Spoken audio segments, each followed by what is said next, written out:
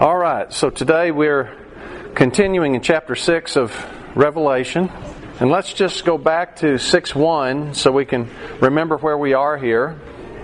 6:1, now I saw when the Lamb opened one of the seals. So what we're doing is we're unrolling this scroll, and the Lamb of God who was found worthy to open the scroll, it looked for a minute like nobody was going to be able to open it.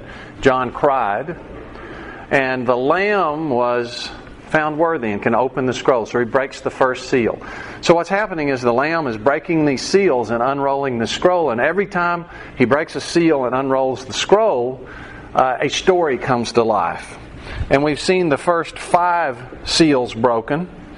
And now we're going to see the 6th seal. But before we do, let's just skip over to Revelation 15:1 real quick so we can just see where we're headed here. Then I saw another sign in heaven, great and marvelous, 7 angels having the 7 last plagues, for in them the wrath of God is complete. So what we see here, we've got 7 seals, and the 7th seal is 7 trumpets, and the last trumpet is 7 bowl judgments. And of the bowl judgments is the fullness of the wrath of God. We will see God's righteousness and His justice actually come to complete fruition. So that's where we're headed. We got seals, and then trumpets, and then bowls. And right now we're finishing the seals. So let's go back to chapter 6, and we'll do the 6th seal. Verse 12, I looked when he opened, he would be here the Lamb, so the Lamb keeps breaking the seals and unrolling the scroll. I looked when he opened the 6th seal, and behold, there was a great earthquake, and the sun became black as sackcloth of hair, and the moon became like blood, and the stars of heaven fell to the earth as a fig tree drops its late figs when it is shaken by a mighty wind. Then the sky receded as a scroll when it is rolled up, and every mountain and island was moved out of its place. And the kings of the earth, the great men, the rich men, the commanders, the mighty men, every slave and every free man, hid themselves in the caves and in the rocks of the mountains, and said to the mountains and rocks, fall on us and hide us from the face of him who sits on the throne and from the wrath of the Lamb. For the great day of his wrath has come. And who is able to stand? So we're getting progressively more severe as we go through these incidents. Now we have some great cosmic events that are taking place. The first thing is a great earthquake. The Greek words here are megas seismos. You probably could have figured that one out, right? And the sun became black as sackcloth of hair, and the moon became like blood, and the stars of heaven fell to the earth like a fig tree drops its late figs.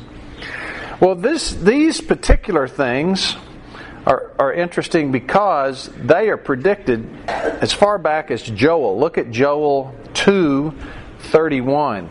Joel 2:31 says, the sun shall be turned into darkness, and the moon into blood before the coming of the great and awesome day of the Lord. This phrase, day of the Lord, is something that basically doesn't have a technical meaning. It's a day when God is acting and usually bringing judgment.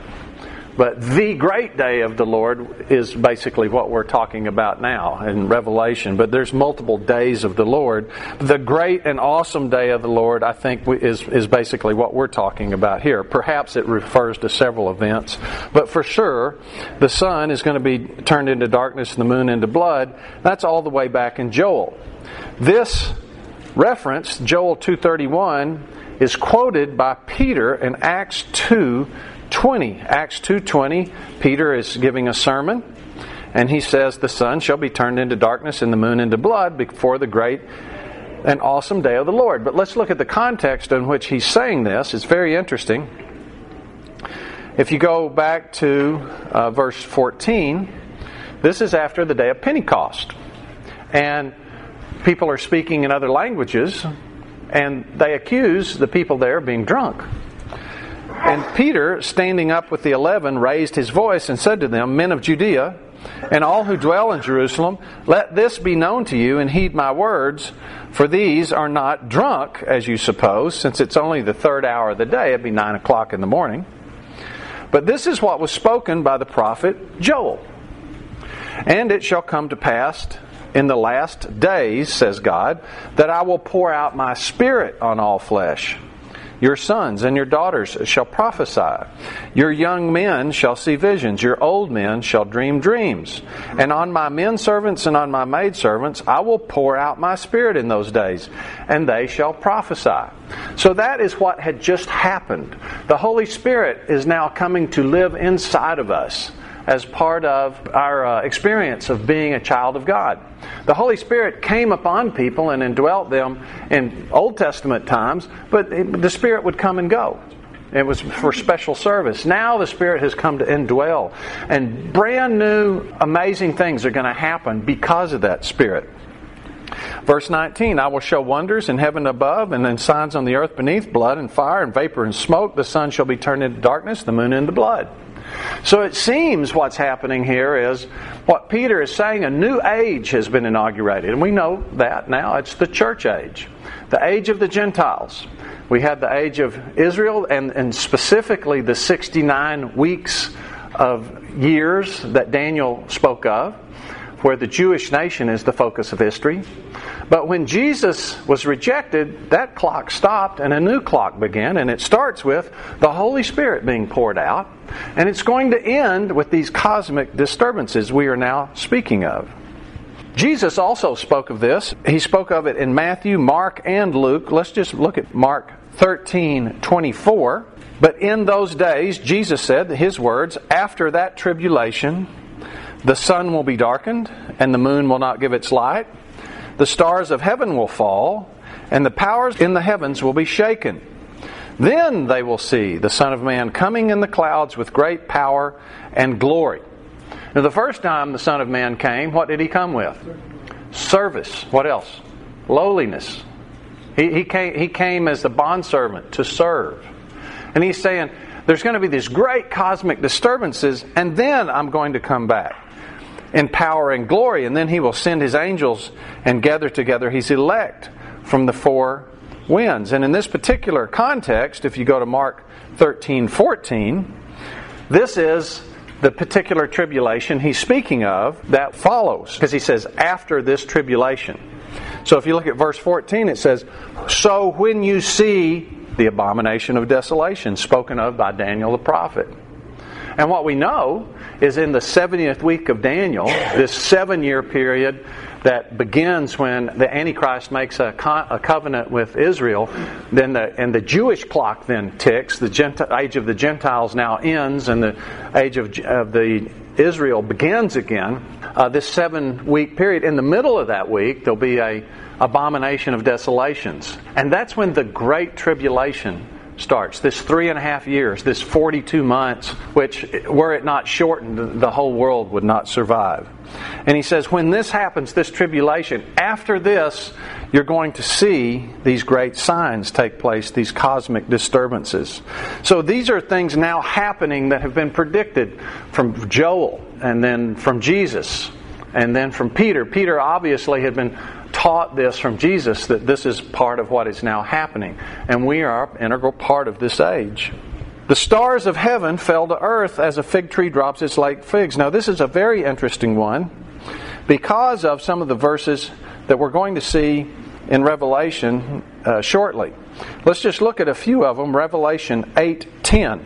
Then the third angel sounded. We're now in the trumpet judgments, and the third trumpet has sounded. And a great star fell from heaven, burning like a torch, and it fell on a third of the rivers and on the springs of water. The name of the star is Wormwood. Hold that thought. Go to Revelation 9:1. Then the fifth angel sounded, and I saw a star fallen from heaven to the earth. To him was given the key to the bottomless pit. Isn't that interesting?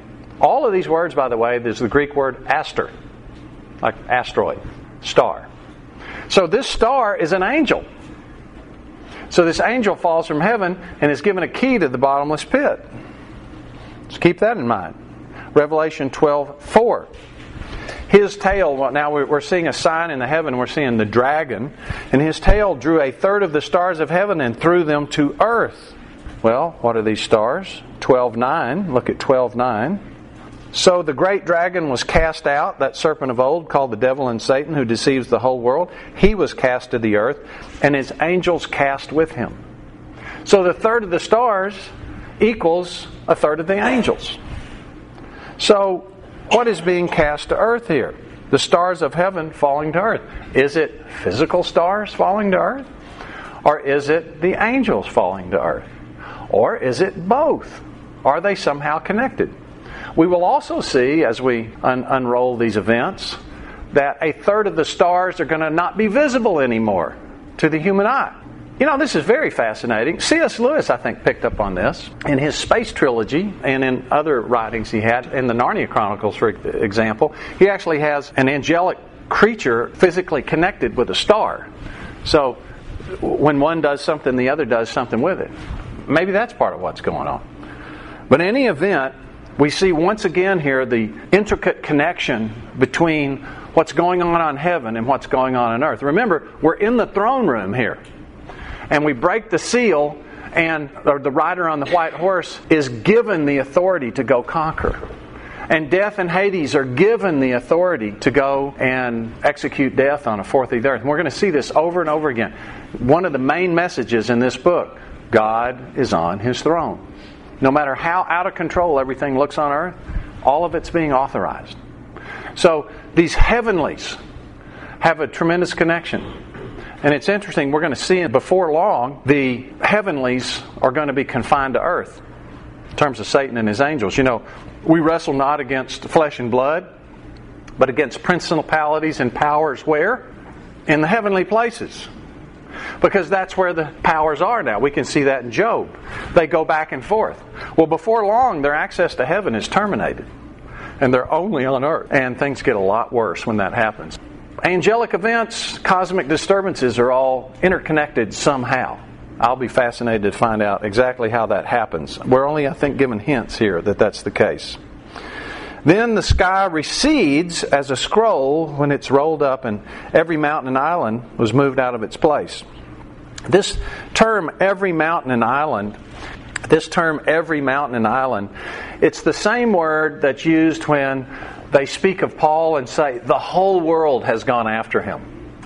Now, when they say the whole world has gone after them, do they mean that every single person in the world has gone after them? Well, obviously not, because they haven't gone after them. What they mean is people from all over the world are going after them, of all sorts. And that's what the idea is here. This doesn't necessarily mean every island and every mountain. But mountains and islands all over the globe are being affected. And the sky is receding like a scroll. Now this word scroll is interesting. It's the word biblion. Everywhere else in the New Testament I could find that biblion shows up, it's translated book. Because that's what we would have. We would have book, not scroll. In this one instance, they translated it scroll because we don't roll up books. Everywhere else it's book because they had scrolls and we have books. And it's something you read. But in this case, it's something you roll up. So they translated it scroll. Again, I don't think the main point here is for us to discern exactly what causes the sky to roll up. If I was going to guess, I would say this sounds like the ring of fire around the Pacific Rim goes into massive action again. And this sounds to me like volcanic activity because islands are usually volcanic related. Most mountains that are on the seacoast are volcanic related. And you certainly could see the earth roll up and all sorts of effects of the air by volcanic activity. But I don't know what it is. When Mount Pinatubo blew up, it was just one volcano. It totally disrupted the weather patterns. Well, just think about if that happens with, say, 100 volcanoes or 1,000 volcanoes all going off at one time. And maybe even magma coming in from the ocean floor. You know, we kind of sit on a ticking time bomb. I think we sort of know that already. I'm always fascinated by my own reaction to temperature. when it's 72 degrees, man, I'm so comfortable outside. 78, it's really nice. 85, it starts to get a little hot. 95 is comfortable in the shade, hot in the sun. 100, man. Well, you just think about how much the earth has to wobble for the temperature to change 50 degrees. And suddenly, Earth is not habitable anymore. We're so fragile. Here, we tend to think that everything's so steady. It's not. The only reason we're so steady is because God's hand is holding all this. And when He authorizes disturbances to happen, they're going to be substantial. So then the kings of the earth, verse 15, the great men, the rich men, the commanders, the mighty men, every slave and every free man. So who else is there, right? If you got every slave, every man, every ruler, every great man, isn't that everybody? So everybody universally says this. Obviously, when you have this kind of cosmic disturbance, this kind of climate change, we've got to finally stop fracking. That's what they say here. No, they do not say that. Thankfully, see, this is one of the most encouraging things about all this. You actually have reality happening here. Because they say, fall on us and hide us from the face of Him who sits on the throne and from the wrath of the Lamb. It looks like atheism finally goes on hard times. Nobody is saying here anymore crazy stuff about why things happen. Everybody, from the smallest to the greatest, realize this is Jesus Christ bringing wrath on the earth because we rejected Him. Well, that brings up something that is uncomfortable for modern day evangelicals. Because isn't Jesus a pacifist? Isn't Jesus a very mild-mannered guy, little limp-wristy, who hates wrath now because there's the Old Testament God who's vengeful, but then He grew and became the New Testament God that just all is about love. Carry a flower in His hair, maybe? Well, no, of course not. God is God. God never changes. Let's just look at the idea of God's wrath. Let's look at Romans 12:19. Beloved, do not avenge yourselves. Now we like wrath, don't we? We like to pour out wrath on anyone that didn't give us what we wanted. We like to give them anger, rejection, perhaps a fist in the face, because they defied us. And the Bible tells us, don't ever do that. We don't get to be the authority in the universe. In fact, God says, I make the rules, and I am the enforcer of the rules. Don't make things about you. You're not able to handle it. I, God, am able to handle it. Do not avenge yourselves, but rather give place to what? Wrath. Whose wrath? God's wrath. For it is written, vengeance is mine, I will repay. Now, this, it is written, it comes from Deuteronomy, and that's actually speaking of Israel. And God is telling Israel before they go in the promised land, you're going to disobey me. And when you do, I'm going to repay you for your evil. But then I'm going to bring you back. Because when I bring you wrath, it's for your restoration. Well, in the case of Revelation, it's restoration as well. It's not restoration necessarily of these people, however. You would think that if they recognize this is all happening because the Lamb of God is causing it to happen, that they would fall down and say, God, have mercy on us. But their rejection is complete. Their hearts are stone. Because they just say, just hide me from the wrath of the Lamb. Of course, in the intervening time, until God's wrath is made full, God left us human government. Church government. Because since we can't handle bringing wrath ourselves, we need help from our fellow man. And we need the ability to say, go to the leaders of the church and say, I have a dispute with this person and I can't reconcile it. Would you help us? Because we can't be objective. We need the ability to go to a court and say, this person won't pay me. I think he owes me this money. Would you help us reconcile this? Okay? That is God's wrath. That's God's justice. Because government has the moral authority to hurt people and kill people and incarcerate people and be doing good. In every other context, that's bad. Kidnapping is bad. Assault is bad. But when a police officer does it, it's supposed to be good. And if they're doing what they're supposed to be doing, it is. Let's look at one other verse, Revelation 16, 1 through 7. Then I heard a loud voice from the temple saying to the 7 angels, go out and pour out the bowls. So now, it's 7 seals. 7th seal is 7 trumpets. 7th trumpet is 7 bowls. So he's now giving the order to go pour the bowls. And the bowls are the wrath of God on the earth. That's the name of the bowls. So they go and start pouring the bowls. And then look at verse 6. Well, let's start in 5. And I heard the angel of the waters saying, you're righteous, O Lord, the one who is and was and who is to be, because you have judged these things, for they have shed the blood of the saints and prophets, and you have given them blood to drink, for that is their just due. That's what they deserve. We all kind of know this. I've mentioned this multiple times, but Osama bin Laden died, and we had a national celebration because it was his just due. We know this instinctively as people.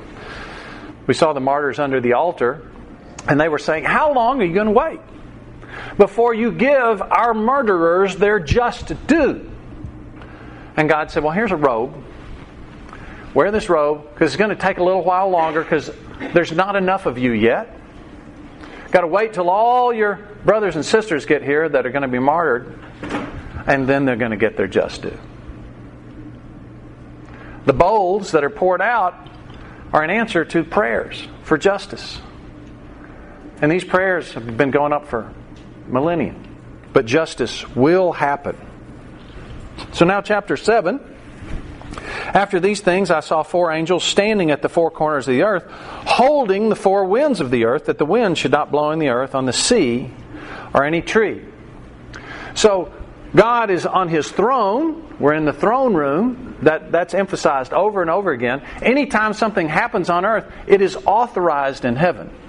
It's either happening because of the trigger of the seal, or there's a specific authorization being given.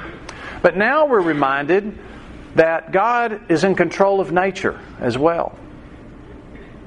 Remember when Jesus was in the boat, He calmed the wind and it stopped. And the disciples marveled and said, who is this that even calms the wind? Well, it's the Creator. And so now we're reminded God is in control of nature, because it looks like nature is blowing up just like there's supernatural activity blowing up and massive negative things are happening. But once again, nature is under God's control. Nothing's going to happen unless it's authorized. Verse 2, then I saw another angel ascending from the east, having the seal of the living God. So now we're breaking the seals.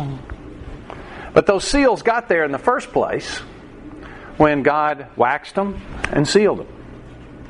And they weren't allowed to be open, remember? Nobody could open this book. And this book is the culmination of human history. It's the bringing in of justice and restoration, and it can't be opened. Nobody's allowed to open it except Jesus, because He was found worthy. And He's allowed to open it. And so now history can come to its full culmination. Well, that same seal is now coming in to be used again. And He cried with a loud voice to the 4 angels to whom it was granted to harm the earth. To whom it was what? Granted. We're in the throne room. Nothing happens that isn't authorized. I don't know how many times we're going to get this repeated. I hadn't counted, but it's a bunch. God's on His throne. No matter how bad things get, God is on His throne. He wants us to be great witnesses. That's the point. And He granted to harm the earth and the sea, saying, and He cried with a loud voice to the 4 angels to whom it was granted to harm the earth and the sea, saying, do not harm the earth, the sea, or the trees, until we have sealed the servants of our God on their foreheads. What's the seal do? It's only mentioned one other time that I could find. Look at 9:4. This is these scorpions, these man scorpions that we'll see before too long. And these man-scorpions were commanded not to harm the grass of the earth or any green thing or any tree, but only those men who do not have the seal of God on their foreheads. So at least one thing that this seal is going to do is to protect from some of the things that are happening that are demonic inspired, that are going to bring torment. Now obviously it doesn't protect people from death because there's lots of martyrs happening. And in fact, Revelation tells us that from this point forward, it's a special blessing to be killed as a martyr. But it is protection. We are said to be sealed by the Holy Spirit. It's our protection. No one can break that seal except the Lamb of God. And the Lamb of God is Him to whom we are owned. So that's one of the things. We don't have to worry about being accepted by God. When we believe on Jesus, we're sealed in the Holy Spirit. That's a done deal. It's not going to be unwound. These rewards that we're talking about, of whether we're going to be an overcomer or not, well, that depends on whether we walk in that Spirit or whether we don't. And the seal is on the foreheads. This is interesting, the forehead. One of the things that I saw is that the high priest, had a crown on his forehead, and on it was written, "Holiness to the Lord." But it's the idea that it's right there, it's prominent. The Jews were told to put the verses of God on their forehead and on their hand. Hand's what you do with, and your forehead's what you think with. So have it on your mind, have it in your experience. Think and do. So it's a representative of that this seal is a preeminent thing in our life. And I heard the number of those who were sealed. 144,000 of all the tribes of the children of Israel were sealed. And so here are the 12 tribes: Judah, Reuben, Gad, Asher, Naphtali, Manasseh, Simeon, Levi, Issachar, Zebulun, Joseph, and Benjamin. And each one, it says, of the tribe of Benjamin, 12,000 were sealed. Now this is interesting because these tribes are not the original 12 tribes. There's a tribe left off. And it's the tribe of Dan.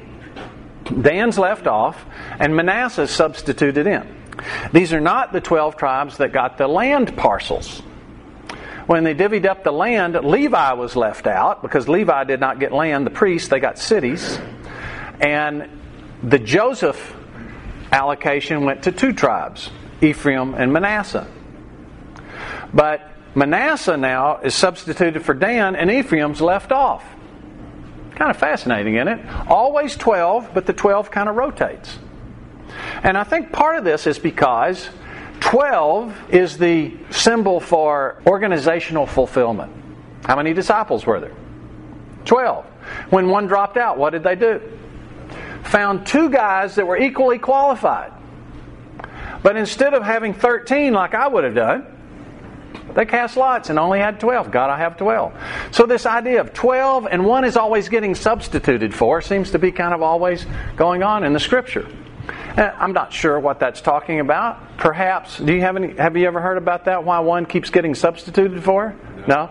Yeah, I'm not sure why that is. But maybe it's talking about like we get grafted in. There's always room for you, maybe is what that's saying. So we got organizational fulfillment, and 1,000 is the number for bringing in a fulfillment of an age. Like God will say, I will give blessings to 1,000 generations. That's the fulfillment of an age. The millennial kingdom is going to be 1,000 years. So you get organizational fulfillment and age fulfillment combined together. Now what is that talking about? Well, I don't know. I don't know if this is a literal, figurative, or both. I would guess it's both. But I think what it's telling us here is Israel is about to be completely fulfilled. Everything about Israel, all the promises of Ezekiel about the temple, the promises of the millennial kingdom, the lion will lay down with the lamb, the promise of the Messiah sitting on the throne, the promise of the land and the boundaries that have never been fulfilled. All these things are about to come to complete and total fruition. So we've got this sealing that happens, and this is teaching us a lot of things, that even though God is authorizing all these things, nothing's going to be harmed unless He allows it to be harmed. And He's still caring for His people. That's really clear. So verse 9, after these things I looked, And behold, a great multitude which no one could number, of all nations, tribes, people. So we're going to have a total fulfillment of Israel and all the promises to Israel. But the blessing of those grafted into Israel is not suspended here. It's going to be fulfilled along with Israel. So every tribe, every nation, every tongue standing before where? The throne. So we're back in the throne room. God is on the throne. God is on the throne. Who else is going to be participating in the throne? Those who are martyred. Who else is going to be participating on the throne? All the overcomers who are going to reign with Him. Now, if you're on the earth when things are spinning out of control in any era, you don't think in terms of, boy, this is just right around the corner from me being in charge. What you think of is, things are out of control. I might get killed.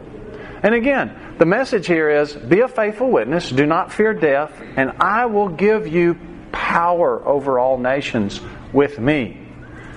It's a tremendous promise. And one of the reasons why it's hard to keep in mind is because that's not what we're experiencing. So if we read, hear, and believe, we get a special blessing. Remember that was promised to us, a special blessing. And doesn't that make sense? If you know there's hope in horrible situations, you're going to have a much better time of it than if you think all is lost and this is a time of despair. So here are these people in tongues standing before the throne and before the Lamb, the one opening the seals, clothed with white robes. White robes is always a symbol of righteousness in the Scripture. With palm branches in their hands, and crying with a loud voice, saying, Salvation belongs to our God who sits on the throne and to the Lamb. All the angels stood around the throne, and the elders and the four living creatures, and fell on their faces before the throne and worshipped God, saying, Amen. Blessing and glory and wisdom, thanksgiving and honor and power and might be to our God forever and ever. Amen. Now, if I could, I would break into the Messiah song that's written from this. I just can't sing it very well, but I recommend you go and when I go along and I read this, I stop and a blessing, honor, wisdom. Anyway. Then one of the elders answered, saying to me, Who are these arrayed in white robes, and where did they come from? And I said to him, Sir, you know. So he said to me, These are the ones who come out of the great tribulation, this 3.5 years of sorrow, and washed their robes and made them white in the blood of the Lamb. Therefore, they are before the throne of God and serve Him day and night in His temple. And He who sits on the throne will dwell among them.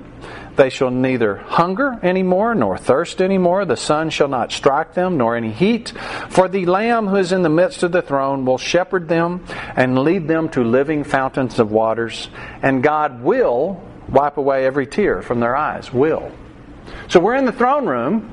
The Great Tribulation is going on or is about to be culminated. We don't know exactly what's happening at what time in here. This is not necessarily sequential, but tears will be wiped away. We're in the throne room and the tears haven't been wiped away yet. I think that's really important because tears are associated with learning. You remember when you tried to learn to ride a bike and you cried because you couldn't get it? Or maybe you were running the 100th wind sprint and you just didn't think you could do it anymore, and you would have cried if you weren't afraid of even worse things happening. Or maybe you cry yourself to sleep because you think you're a terrible mom. Or who knows what. Learning is difficult. And it brings tears. When you're young, you don't have any wisdom, but you have a lot of energy. But you cry a lot because you don't have any wisdom. And you do stupid stuff. And then you get old. And now you have wisdom, hopefully. But you cry for a different reason. You cry because you stood up. And everything hurts. And you don't have the energy to apply all that wisdom. But you know what's going to happen? We're going to get to a time where the learning has completely been fulfilled. All the stuff we learned about knowing God by faith, it's going to be ingested. And at that point, whatever mistakes we've made, whatever wood, hay, and stubble got burned up, there's going to be pain associated with that. That's not going to be pleasant. But you know what it's going to do? It's going to teach us. We're going to have a full culmination of everything we learned. And we're going to have a new body that doesn't hurt when you get up in the morning. In fact, you don't even have to get up in the morning. You don't have to go to bed anymore. because there's no more night. And there's going to be this new era where we're going to get to take all this wisdom that we had, if we got it, and apply it with great energy. It's exciting. So these people that are martyred have a special intimacy with Jesus. He says, I'm going to keep these people a little closer to me because they're so precious to me. They were faithful witnesses. You know, any martyreo is someone that didn't fear death, didn't fear rejection, didn't fear death of relationships, didn't fear death of their connection with the world system. And they instead said, I'm going to follow Jesus irrespective of these negative consequences in this world. That's a martyr. These martyrs took that and also were physically killed. And God has a special place in His heart for these people. The ones who came through the tribulation. So the tribulation is a horrific time, but every horrific time comes with an amazing opportunity. We don't need to be sorry for the people that go through the tribulation. And in fact, every one of us has an opportunity to go through tribulation in our life. Just a couple other things. Salvation belongs to our God who sits on the throne. You'll see there in your translation, probably, the word belongs is in italics. That's because the translator added it. Salvation to our God is actually how it reads. Down in this blessing, thanksgiving and honor and power and might in verse 12. B is italicized. It's honor, power, and might to our God forever and ever. And of course, this is not the granting of glory, wisdom, thanksgiving, honor, and power. This is the recognition. So I think the translators did okay by presuming the word belongs goes to our God, because that would follow the same pattern. We're recognizing that salvation belongs to you. We're recognizing that salvation stems from you.